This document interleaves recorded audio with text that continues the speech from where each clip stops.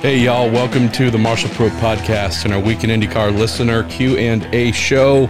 Starting this recording on a Tuesday evening at 7:46 p.m. here in California, which means I am not on the way to Indianapolis to cover the Indy Open test. Unfortunately, it is what it is, as our man Juan Montoya likes to say. Still fighting a pretty nasty flu or whatever it is that I got. Not COVID, thankfully, but my wife's dealing with it as well. We're dealing with some family issues and just all kinds of stuff. So ended up having to cancel the trip. $1,400 round trip flight from California to Indianapolis. What, on one really big and expensive airline? No, Southwest. I tell you, costs these days, they ain't cheap. Anyways. Love that we are sitting down, finally able to do the show, and do appreciate you, everything that you have sent in, and all that we are about to dive into here for this little episode. What can I tell you? Lots of stuff going on. Oh boy, lots of stuff going on. The magical, mercurial, unicorn-esque 33rd entry for the Indianapolis 500. Here we are, Tuesday night, April 19th. Let me grab my little clock here.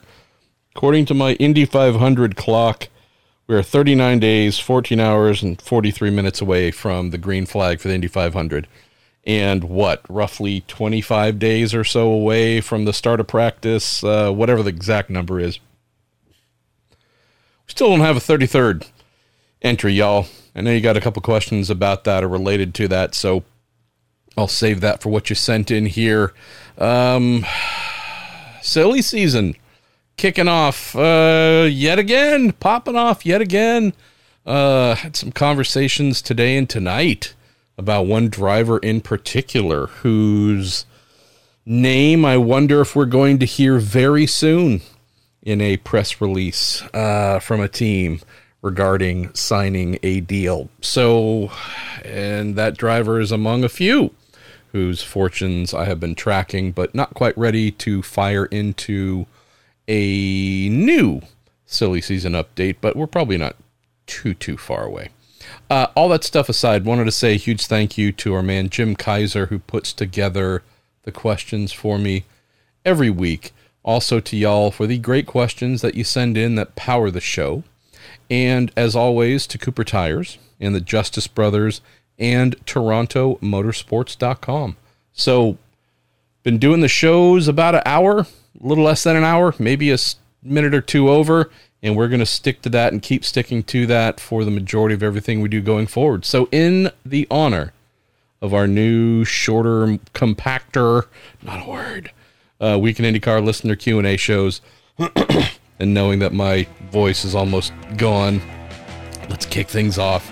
Get things rolling. Little music bed for you there. Going to open the show with Matty McDonald. How you doing, Matty? Really happy that you are a member of our community here. Says, hi, MP, and go, Beth, go. So excited to see Peretta Autosport are going to be back. You tell us a little bit more about how that deal came together than maybe was in the article. How likely is it, do you think, that a full-time program is possible next year? Also kindly closes with all the best to you, your wife Chabrel, the cats, etc. Want to work in reverse order here? I would be extremely surprised if we're talking about a full-time program next year, Maddie. Do I think we're talking 6 races? Maybe 10? Possibly.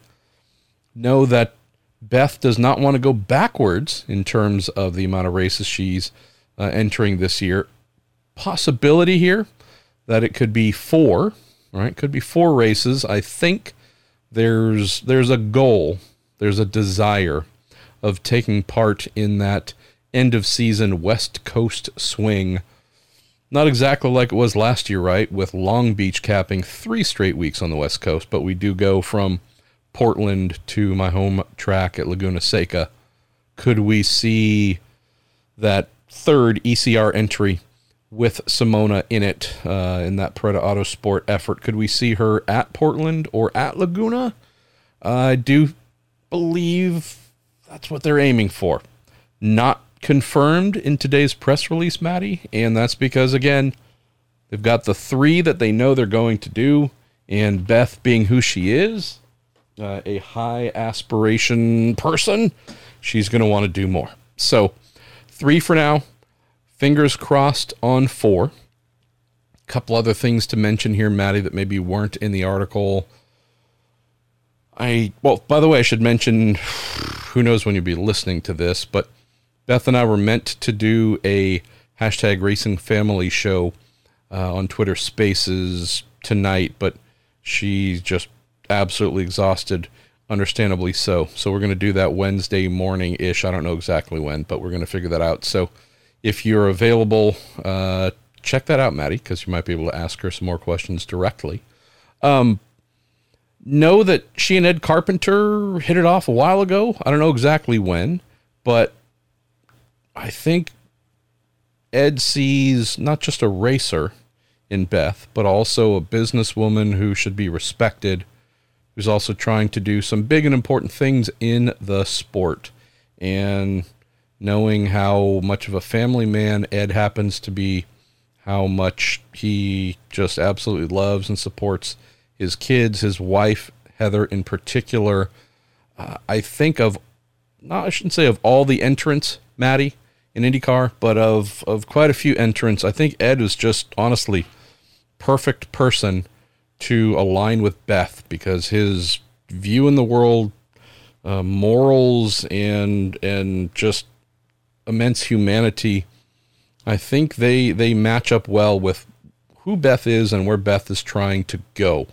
Respecting her as a full and sovereign person, not viewed maybe as some team owners might view her, as a little bit of a sideshow, token-esque. Oh, hey, it's, the women's program. Well, look, this is a program that is absolutely centered on women, but don't look at us as some sort of dog and pony show. Like, we're here to be as strong as any other entrant. And so I think that's a good part of Ed's character and personality, to look at her and say, yep, full respect offered. Let's do some business together. So that's one angle. Another thing, too, there were pretty strong efforts to take part in the Indy 500.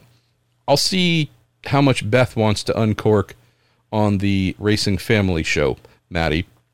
I don't want to tell all of her business, but for those who don't know, she and I have been friends for a long time. Helped her however I can, just friend to friend.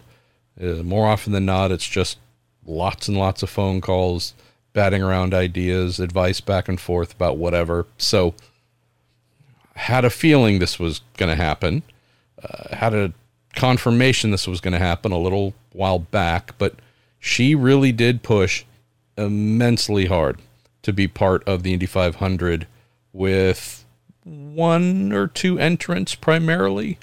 There's nothing in place with Ed Carpenter Racing that would have made that possible this year. They're already booked up with 3 cars. But let's just say that it was not for a lack of trying. All it took was for someone to lease her a car, and I think we would be talking about the field of 33 being set.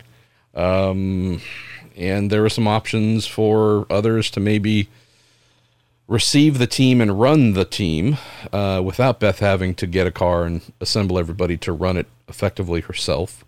There are a couple ways this could have happened, Maddie, and there are failures in every area, every single way.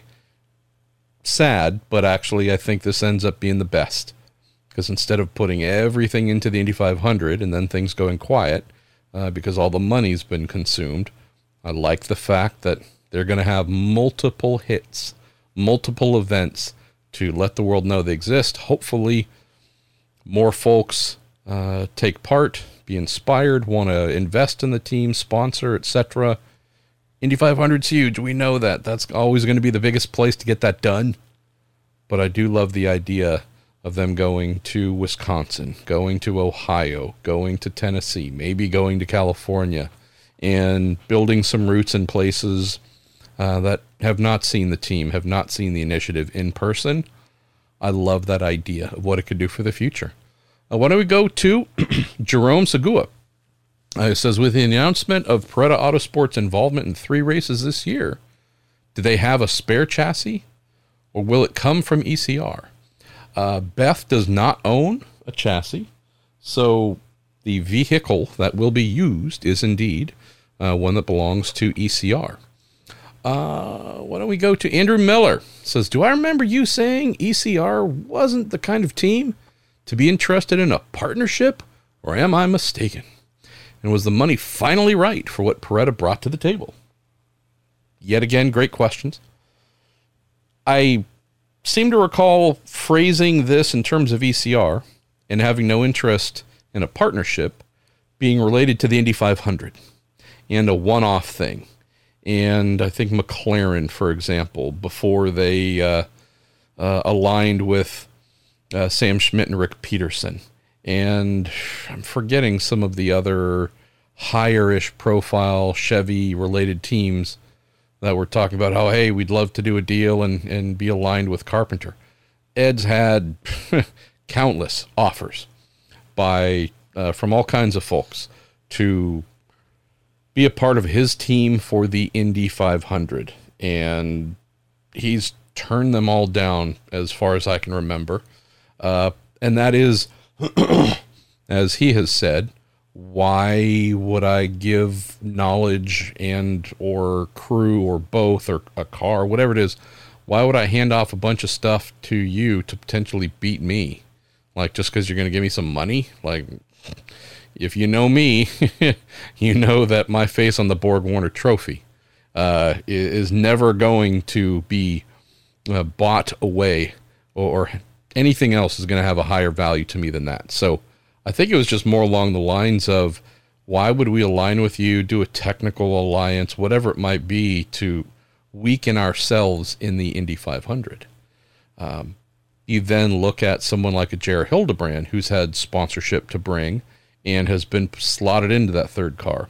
Danica Patrick slotted into that third car. So just a bit of a difference, Andrew, between, hey, you're good at the 500. Can we give you some money to make us good? And Ed going, no, it's not what I'm about. Versus, oh, you're going to become a part of the team? Yes, that is a partnership, a true partnership and alliance that does work. So that, I would say, is the real deciding factor here. The fact that Beth, Simona, all of the women racers, a part of the Paretta Autosport team, are going to be under the Ed Carpenter Racing tent. That's the thing that makes this different for Ed. As for the money, I have no idea what the dollars are or aren't, but Ed wouldn't do this if the finances were wrong and the car would be jeopardized in terms of the ability to compete, nor would Beth. So definite strong assumption here that everything on this topic is decent and in order. I'm going to drink a little something to try and smooth my voice out. We're going to close on this opening thread with Brian Hartzell. Hey, Brian says, fantastic to hear Simona and Paretta are going to be running a couple of races. Even more excited that I'll get to see them at Road America. I hope I get to see them there with you as well, Brian. So my question is, last that I can recall, Simona was a factory Porsche driver running in the ADAC GT3 series in Europe. Do you know if she is still a factory driver? And you say, if not, does it open the door for Simona to run full-time in IndyCar in the future? She is indeed a ongoing and continuing Porsche factory driver. Would say that this decision would come down to her and Porsche, not knowing the length of her contract, etc., etc. If Beth happens to find the money for Simona to be full-time or half-time or something significant, would she want to remain with Porsche? Would they say, hey, this number of races, that's good with us, but if it's going to be above that number, maybe not. You need to decide whether you want to stay or go do that. Again, all things to figure out, But I would say if she is in that position, that means some good things are happening for Beth and some good sponsorship is in place to lead Simona to need to figure out what she wants to do. Purely guessing, if it's a really good IndyCar ride, my bet would be on the awesome Miss DiSilvestro coming back where she belongs. Thomas Smets. How you doing, Thomas? Marshall, first-time questioner for this show, coming out here from Belgium. So I heard the Racing Family episode after Long Beach. Great concept, by the way. I was surprised that your co-host Chris Wheeler had to pay to get into the stands. Doesn't he get perks because he's with the team? It says, speaking from experience at the Spa circuit, where you can find members of the team all around the track when I'm taking pictures. It says, my best to you, your wife, and my favorite Radio Rebel cats. Yeah, it's a bit abnormal. Long Beach is a different creature. So yes, some of the best high-up vantage points where spotters would want to work happen to be the photo towers where Long Beach sells tickets for whatever that is, a couple $100 to allow just fans with decent-sized cameras to go and take some good photos in very similar positions to where the pros get to shoot. So, yeah, Long Beach, bit of a wacky thing, Thomas. I remember a long time ago, would have been early 90s, while there as a crew member in, I think, Atlantic Series. I don't know if I was doing Indy Lights then, but I bought the same thing. And it was because, hey, our Atlantic Series, we are on usually, we're the track sweeper in the morning, and then we dust it off at night. And, you get the really, you don't matter, you're unimportant to us, you're a feeder series type treatment on the schedule. And so we just have, honestly, tons of nothing to do. I mean, you can only prepare the car so much after you run. And so if you've got the thing ready to go, and you've got hours to go until your next session, I would, pay for that photo access thing and then go and try and shoot and have some fun. So that's why, although I haven't had a chance to post a ton of them, I do have some decent archives from early 1990s at Long Beach because, had camera, loved shooting, had spare time, didn't have much money, but decided it was worth buying that same exact ticket Chris is talking about. So we're going to move on to Ben Cohen. How you doing, Ben? Says MP, hope you and your lovely wife and the felines are doing well. Well, my wife and I are a little under the weather here, but the cats, they're sleeping and just having a marvelous time. You say weather is again looking iffy for Indy this week. What can the teams gain by being on track in conditions that most likely will not simulate late May conditions? He's closed by saying, also, any update on your May travel plans to IMS? Looking forward to hopefully seeing you next month. Well, look forward to that as well, Ben. I have booked travel. I've gotten blessing from my wife to go out to start covering the road course race all the way through the Indianapolis 500. So will I fly back after qualifying for a couple of days? Possibly. Will I stay out? I don't know. We'll have to see. But yeah, got the green light. So I'm heading out there for a good long while, and travel is 100% booked. So happy. Same thought and question here, Ben. I spoke with someone who is going to be running a team at the test, and they said, weather is indeed looking not just iffy, but could have rain coming in, could have cooler conditions than we want. Here's what I can tell you. Think of it as practice. Not so much testing, but practice. Hey, most of us haven't done this on this big, crazy, scary track for a while. Some of us have rookies. Some of us have sophomores who need refreshers. Some of us have whatever it is. We're going to go practice for a couple days.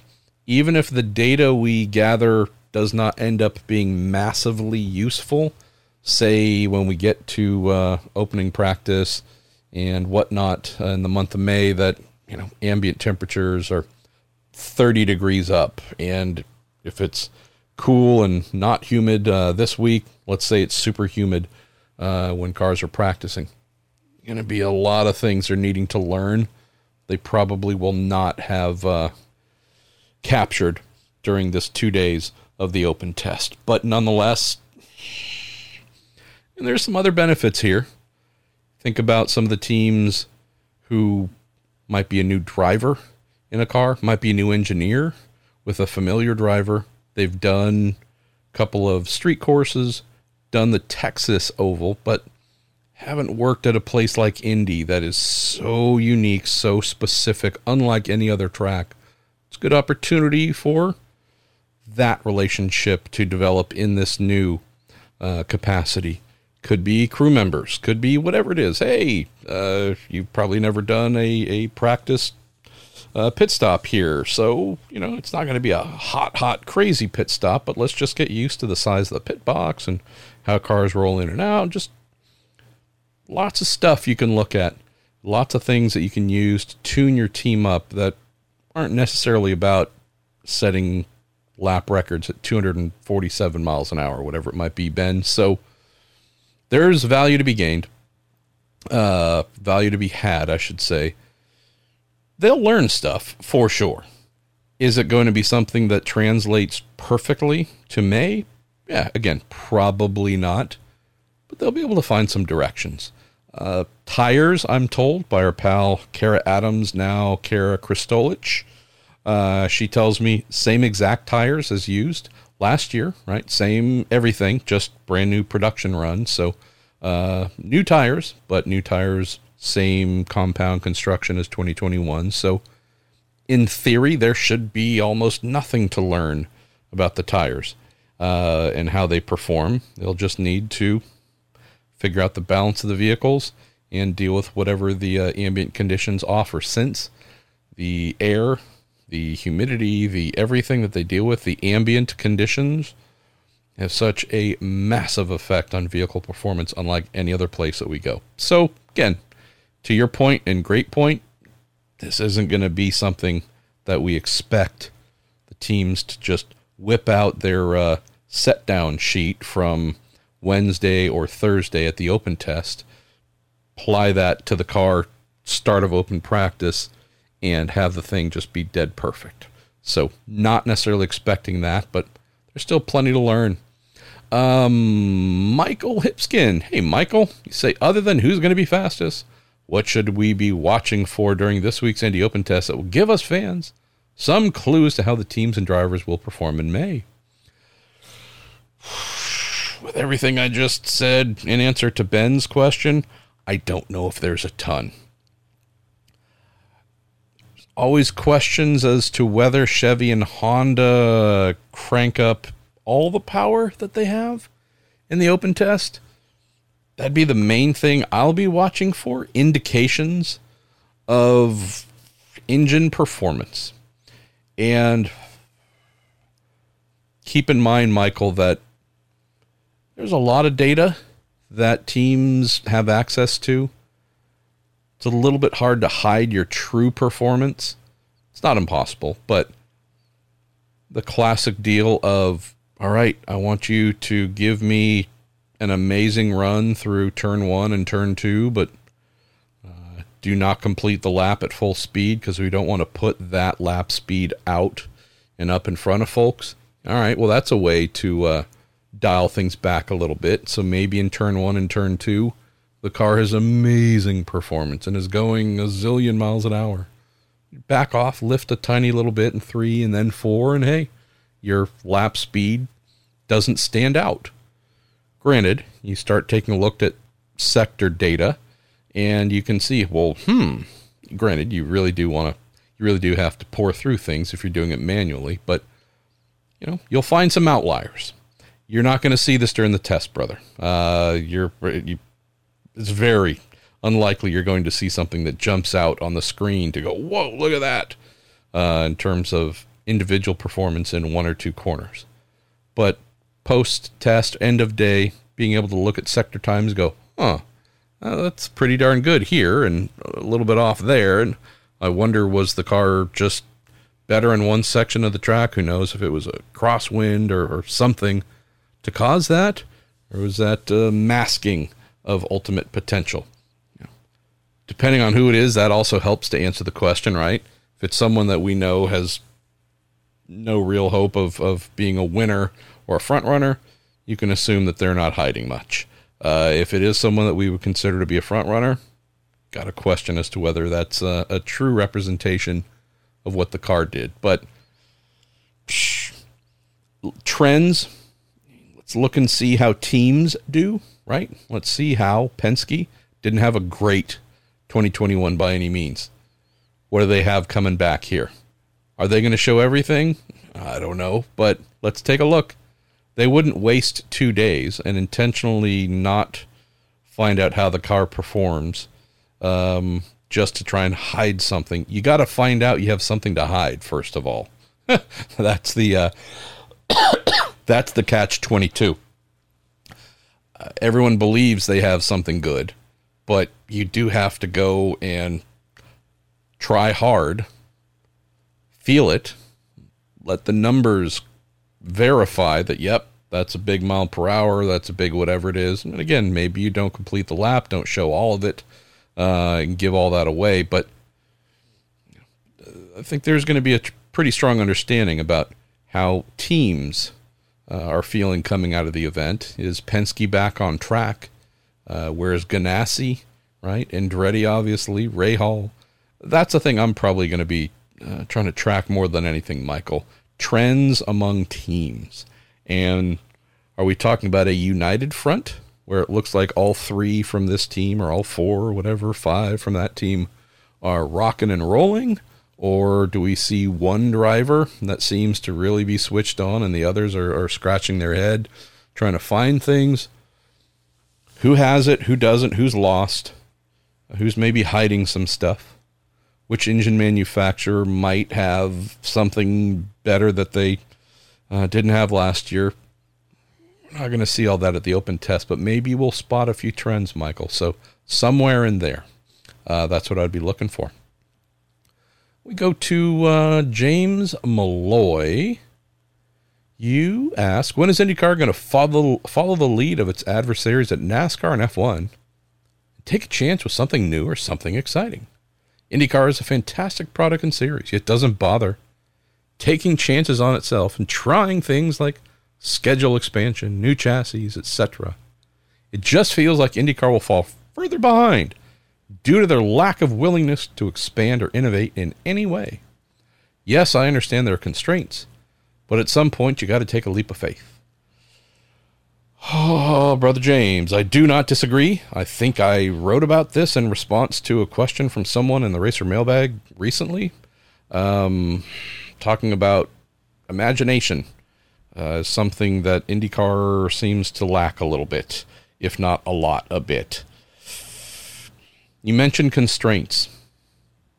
That's the one big area that we can't underplay. We can't bury the lead on that specific topic. I'll keep this short because I've written about it multiple times, and I don't want to, for those who read my nonsense in addition to listening to my nonsense, I don't want to repeat all that, but one of the hard things that needs to be done is to divorce Roger Penske's wealth and success in business and the fortune he has amassed, the billions that are generated, have been generated by his businesses, and the budget that is made available to the NTT IndyCar Series and the Indianapolis Motor Speedway by its new owners. Roger having bazillions of dollars does not equate to IndyCar and IMS having access to those bazillions. 1,000,000% not the case of Roger's money being IndyCar's money. That's important to know because, boy, do we have the ability for a really strange narrative to build. Wait a minute. This guy bought this rumored hundreds of millions of dollars investment, and he's got zillions and trillions. So shouldn't we be expanding the schedule and going to 20 races a year, 22, get new chassis going, just name all the stuff that's like, hey, that's big impact and amazing and awesome. We should. No argument, no question. We absolutely should. Here's the unfortunate 3-letter word, but. But the budget that is made available via Penske Entertainment is not big and crazy and expansive.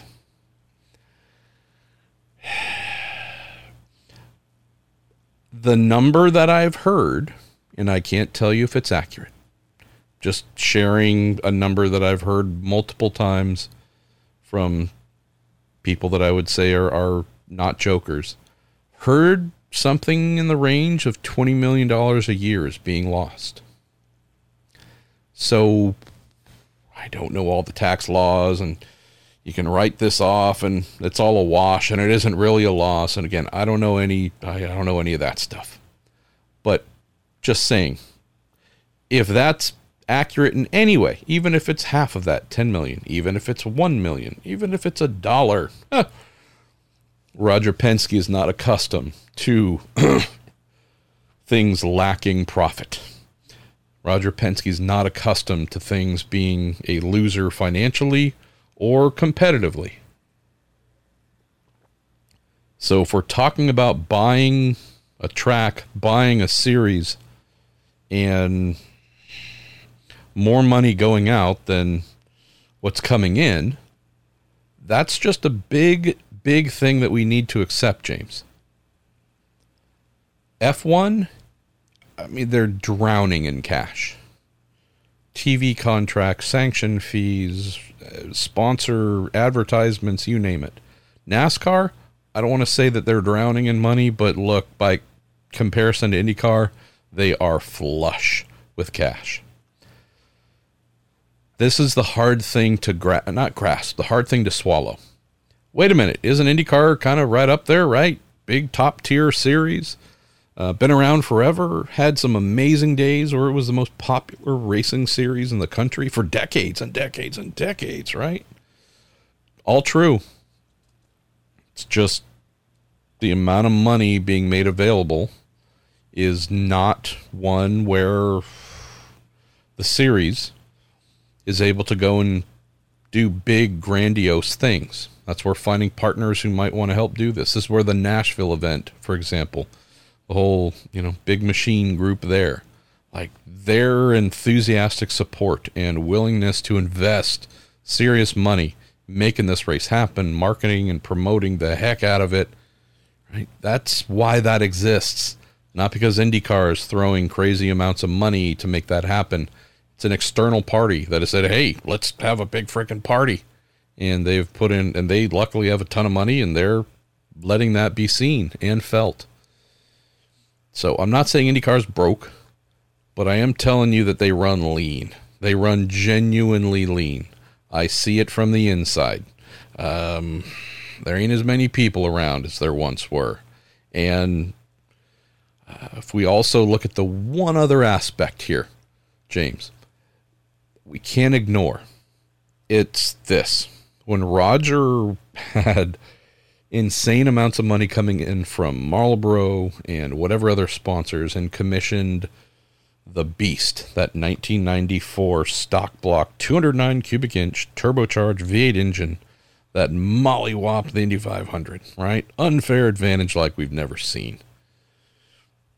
Did that, made that investment because tons of money there to do it, but also there was a massive advantage to be reaped. It was reaped, won the race, blew everybody out of the water. Amazing, amazing. We'll never forget it. That's an outlier, though. Roger and doing something big, exciting, super showy and grandiose. Just being honest here, that's not the Roger Penske story. It is rock solid. It is infrastructure. It is polish and presentation. It is mastering the basics to the point of those basics, those fundamentals being aced time and time and time again. So you win 100,000 Indy 500s and championships, and right, kill them with masterful execution. That's the Roger Penske story. That's his organization. These are not folks who are going out in the middle of the desert. They're not taking riding in their VW bus out to the Joshua Tree and taking peyote and staring up at the stars and having magical kaleidoscope dreams of all the things that could be done, and having their spirit animals speak to them about all the places that IndyCar should go and do, and come back to civilization saying, I've had revelations, I've seen the light, I've touched the stars, and this is where we're taking IndyCar. Like, that's not them at all. This is the most buttoned down, ironing our socks in the morning type group you're ever going to meet. And from a business standpoint, woo, cold, efficient, masterful, dominant, amazing. Bunch of free thinkers, big think tank, folks lounging around on beanbags, spitballing ideas. That's not the culture, James. Again, I know you know that, but this is just where you talk about constraints and limitations. The money side is one that we cannot underplay. It's real. But also the dreamers. I don't know how that culture is modified, but we do kind of need some sort of chief dreamer executive. I don't know what that is, but you can hire someone to do that and come up with big, crazy, amazing ideas. Will those be listened to? Will anything that isn't really close to being buttoned up and like ironed socks, will that be listened to? I don't know. But that's the area where I have concerns. Let's say IndyCar starts making a ton of money. Its teams receive a lot more money. They have the ability to pay to go to these extra races, right? Because keep in mind, you can set the schedule at 40 races. Doesn't mean the teams have the budget to go to more than 15, right? There has to be prosperity within the teams as well here, James. If there were prosperity with the series and the teams, we'd have the possibility for more, but I just don't know if there's still that kind of big visionary presence within the series to say, okay, we are going to do a night race in Chicago. We are going to do, we're going to race on an island. The Hawaiian Super Prix. It's finally going to happen. I don't know, but just something where you go, whoa. Other than Nashville, I can think of nothing in the past couple of years. And this is before Roger bought the series. I can think of nothing in the last couple of years, maybe even longer, where I think anyone would go, whoa, IndyCar, look at that. Hey, cool. I'm not talking about, hey, we put aero screens on the car, we change the bodywork and make it prettier. I'm not talking that. I'm just saying, like, whoa, impact. Aha. So I'm with you. I just don't know how this gets fixed. Andrew Miller is, quote, encouraging the Juncos Hollinger team to run a 33rd entry, basically hazing the lowest guy on the owner totem pole. I love your question, Andrew. Seriously, this is so well written. Let's see. Should I tell you? Yeah, I'll tell you everything. Whatever. I forget exactly where we were. It's I don't remember when. Was it late 2016, early 2017? I truly don't remember. All I know is Ricardo Juncos and I were somewhere. And I don't know if I think he had bought the KV cars, the KV racing cars. So we had two, I think, at least two, maybe three, whatever it is, Dillard W12s. And had a desire to enter the IndyCar series and do something. Had some drivers who were kind of interested. That ended up being Kyle Kaiser and Spencer Pigot, I think. Just didn't have all the money to get there. And this is very much a time, where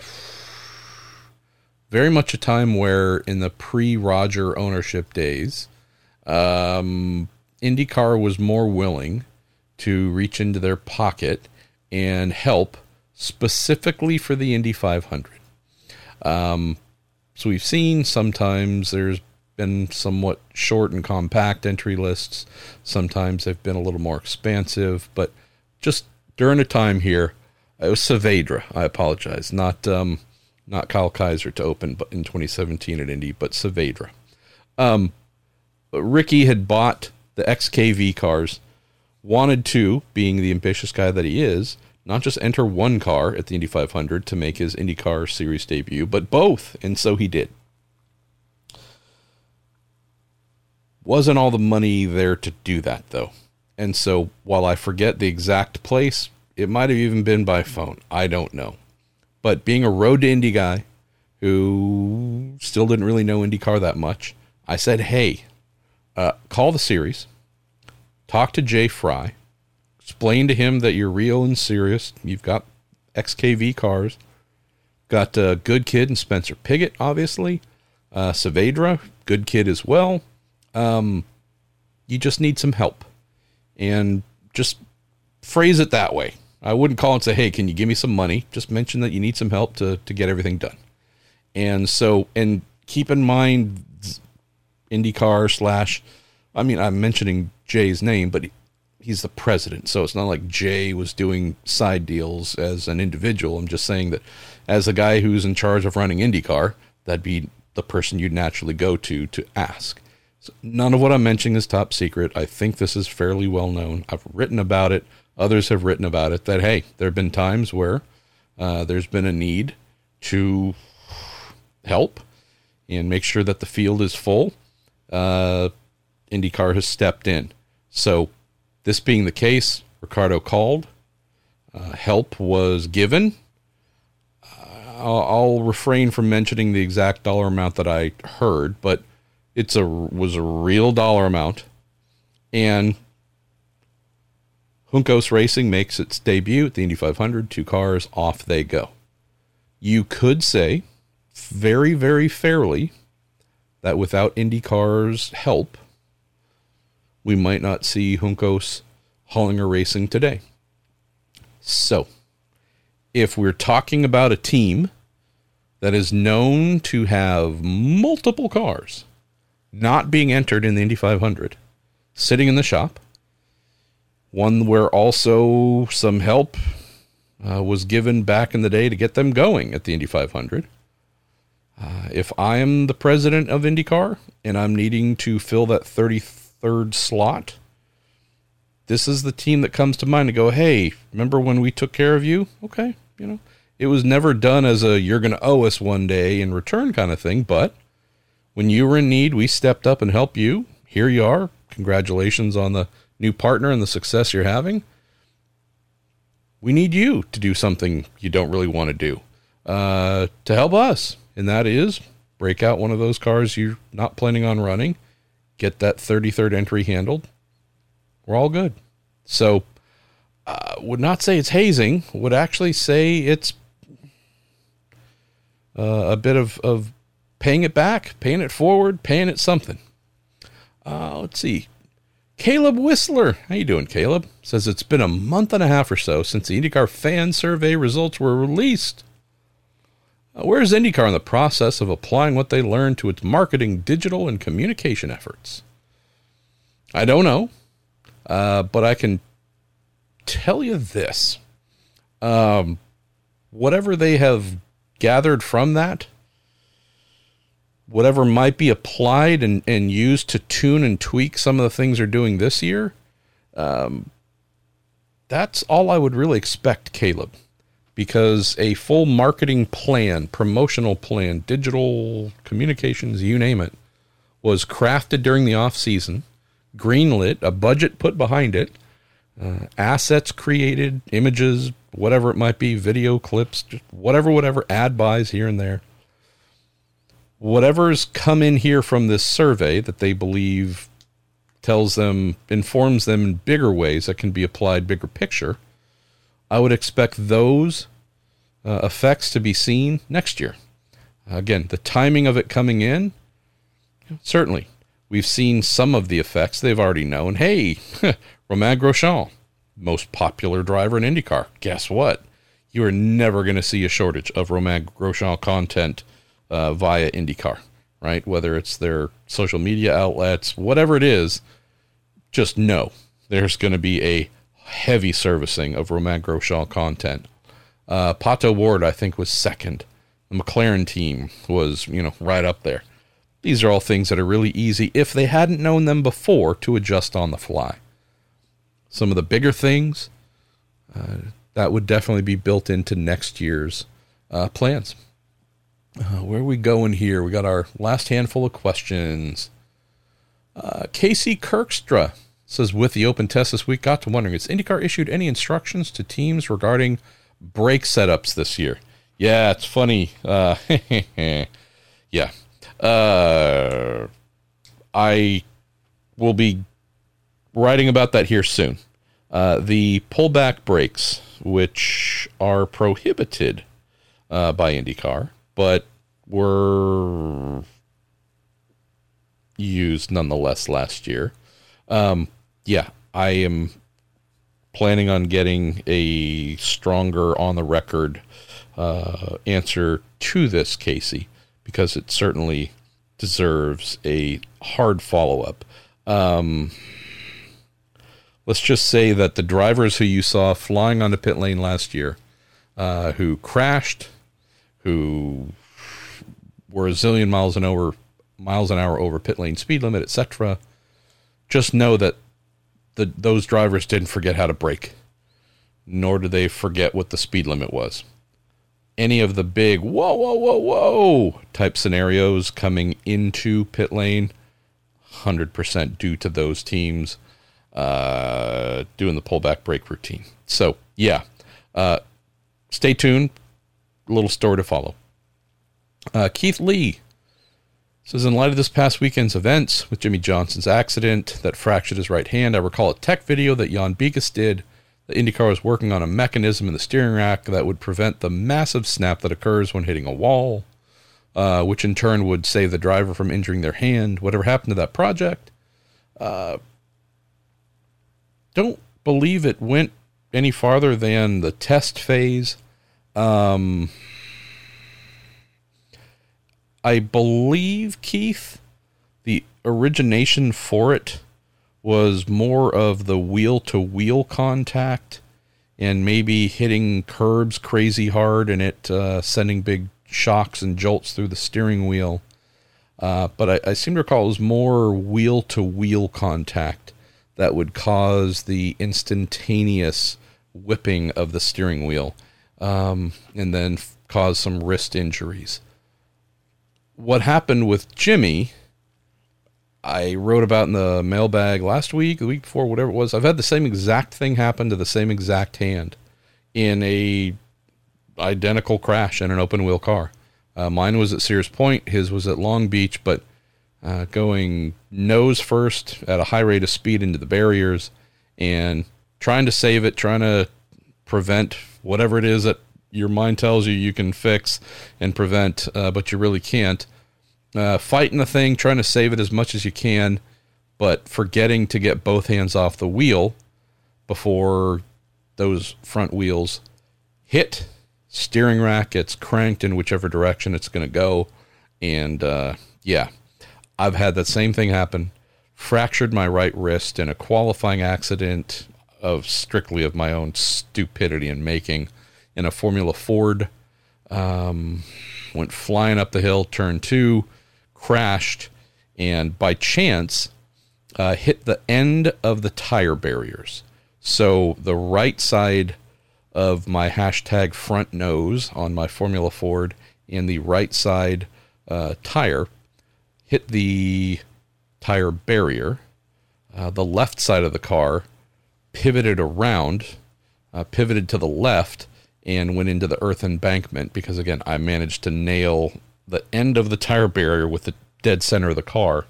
And so had I just gone straight in and there were tires extending out a few more feet, I actually wouldn't have really needed to take my hands off the wheel because went straight in, wasn't at an angle. But since there was nothing there to stop the left side of the car, there was a big whipping force of the right tire going into the barrier and the vehicle pivoting to the right. I got my left hand off, which is good because I'm left-handed. Didn't get my right hand off, and it torqued and spun and fractured bones on the inside of my right wrist.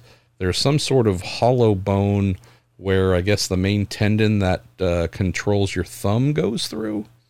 And so I learned months later that I fractured this and it set poorly. And so I've had some issues there for 30 plus years. But at the time I just thought that I sprained my wrist. So did the trackside doctor or guy in the ambulance, gave me a little light wrist, Velcro wrist splint or whatever. And that was that. So I mention all this because what happened going into the tire barriers is what's supposed to happen. I don't know of any real mechanism you could throw in there to know to slow the wheels from pivoting drastically one direction or the other because you have an object forcing them into that direction. So, yeah, at least from what I recall, it did not, that damper did not do what they had hoped. But this was just a mistake of Jimmy not getting his hands, both hands off the wheel in time.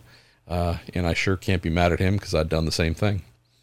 Zach Dean says, IMS Museum, fixing up and running some old IndyCars before the 500 is such a fantastic idea. Says, do you think Mario would drive his 1969 winner? Or quote, or insert driver name will drive, insert year winner here? Yeah, it's a pretty common thing, Zach, where whatever, if the track or the museum is celebrating something, whatever, it could be a driver, it could be a type of car, it could be an era, it could be whatever, totally normal for those cars to be wheeled out on the exit lane, coming out of pit lane, turn one. And yeah, they tend to do that, I think, for most years, for quite a while now, and fire those up and have exactly that. The person who maybe won the race in whatever car from whatever year, or a family member, if that person's passed on or whatever. So I believe roadsters are the featured thing this year. I look at them and think some of them are pretty, they've never super held my interest just because they're pretty darn basic and it's kind of the low buck post-war formula. And again, it's perfect for the times, everything they needed, just never done a ton for me. So I don't know how hardcore I'm going to get into that. But yeah, I would say definitely, Zach. Good to meet you at Long Beach, by the way, and your family there. But yeah, keep an eye out because I'm sure this same tradition will happen. We got 2 to go. Fleetwood Mark says, MP, your tweet earlier in the week about the RRDC dinner presided by Bobby Rahal reminded me of a quick handshake we had at Portland 3 years ago. Says he crushed my hand, and it was all I could do to not drop to my knees and beg mercy. Subsequently, saw him with a cane at IMS and learned of his long growing back problems. You say, did his surgery pan out? Was he moving better? Got me to wondering what long-term physical problems open-wheel drivers face. Not accident-related, just driving a violent machine like that for years. Yeah, Bob's doing great. Walking normally, no issues. So everything he hoped for has happened. The physical stuff, feet take a pounding, knees take a pounding, wrists take a pounding, ears, right? Current cars aren't the loudest things ever. Certainly a lot of the older drivers, though, back in the really loud and uncorked eras, hearing problem for sure is something that is not uncommon, but mostly joints that get beaten up. And I know you said not crash related, but keep in mind it's very rare for quality drivers to go throughout an entire career without having some major shunts. And, a lot of drivers need to try and tune themselves up to get into the car and do their jobs later in their careers as a result. I know Dario had, before his big crazy crash at Houston, I know, I don't want to say it was icy hot necessarily, but some heat patches on his back and, need to do this and need to do that. And I think of old football players in their final years where you see photos of them in the locker room or on the sidelines or whatever, and seemingly half of their body is wrapped up about 5 plies thick in tape because, hey, this doesn't flex very well anymore, and if it bends too much, it might break off, so tape that up, and, just everything. Got to keep everything locked down because it might go wrong if it doesn't. I think of that a little bit with some older drivers, but granted, these days, the Will Powers and the Dixons and whatnot, they'll have taken such great care of themselves that, maybe they're meant for longer mileage than some of their predecessors. Why don't we go to a final question here from our pal, Jerry Robert Sudduth. Hope I get to see you. Hope I get to go to Mid-Ohio this year, and if so, hope I get to see you again, Jerry. It's been a little while. Says this question will surely be out of left field, but that's where I tend to hang out. Same here, pal. So I was looking at the 1989 Hungness yearbook, and I started thinking about Raul Boesel. That's right, Brazil's finest EDM DJ. Says, where do you rate him among the drivers, IndyCar drivers who never got a win? I thought he was pretty good, just not the luckiest driver. What say you? Yeah, he certainly was a charger. The guy, I don't remember how many poles he had, but, wasn't many. Never,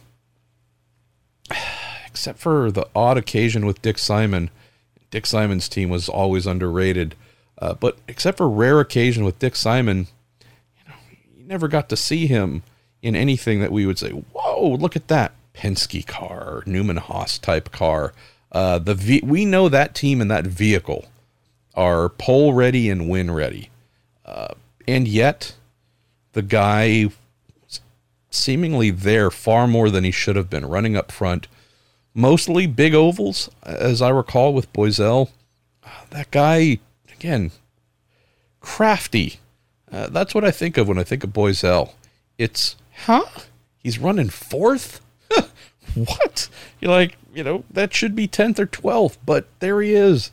You get to another race, and you're like, he's 3rd? What is going on? I always appreciated that about him. Does that mean that dropping him into one of those bigger teams would turn him into a champion? I don't know if I would go that far. Definitely seems like he should have had multiple wins. He had motors blow at inopportune times when a win was certainly a possibility. But just, if I had to find a modern parallel, if I had to name a current IndyCar driver that maybe falls into the vein of Raul Boesel, who would I pick? Granted, I'm not going to say they also have to be winless, but put him in a bit of a little bit of a Takuma Sato type place. Takuma obviously, had a lot of crashes in his career, but he's also had a really amazing ability to be 3rd or 4th, or 6th at a race or within a team where you go, yeah, that's more than what you should be able to do. And so again, forget the Indy 500 wins and forget the reputation of hitting too many walls. Sato's also one of those great, wow, You've had a number of finishes over the years for some teams that really don't concern the leaders in the series. Nonetheless, you have performed at a higher level than you should have today at this track, at whatever the discipline might have been. So, yeah, I always had time for Raul. Not like I know him well. Interviewed him a couple years ago about something, I forget what it was, and he was just his usual charming self. But yeah, thanks for the question, man. Left field, outfield, crazy places. I live there all the time, Jerry, so never hesitate to send in something in that line of questioning. I'm going to say farewell to y'all here. Yet again, I've forgotten to mention that if you're looking for some new friends, you want to join a racing family, the Prue Day, the listener group that is assembled around the show, but also a lot of their own interests. Really good people. Truly, truly fine men and women and folks of all colors, origins, faiths, orientation, just everything. The full menu of awesome people. If you want to join them, you want to be part of a group, it's I guess, a bit of a private group, right? It's not something done in public necessarily, but if you want to join, I think they're on Discord mostly, but lots of texting, lots of chatting type stuff, not necessarily FaceTime and or Zooming, but just some pretty cool threads. If you want to join them, send an email to pruedayrocks@gmail.com, PRUEDAYROCKS, pruedayrocks@gmail.com, and someone there will get back to you in a couple days and invite you to join. So would thoroughly encourage that. If you're just looking to make more friends in racing, maybe you're that, quote, weird member of the family who loves racing and nobody else does, or nobody else in your school, or nobody else in your block, or whatever. Or maybe you have lots of friends who do, but you just want some more. Seriously, it's just a really good group of folks, and I thoroughly enjoy all those who I get to connect with there. So, pruedayrocks@gmail.com. If you get a chance, pay a visit to MarshallPruittPodcast.com. What are we at? I don't know. We're not too far away from 1,300 podcasts so far. Still need to add a bunch of new stickers to the merchandise page, but I've put up half of them. If any of them interest you, please buy some. They help my wife and I. And other than that, I'm going to say a big thank you to your great questions, to Cooper Tires, to the Justice Brothers, and to TorontoMotorsports.com. And I look forward to speaking to y'all next week.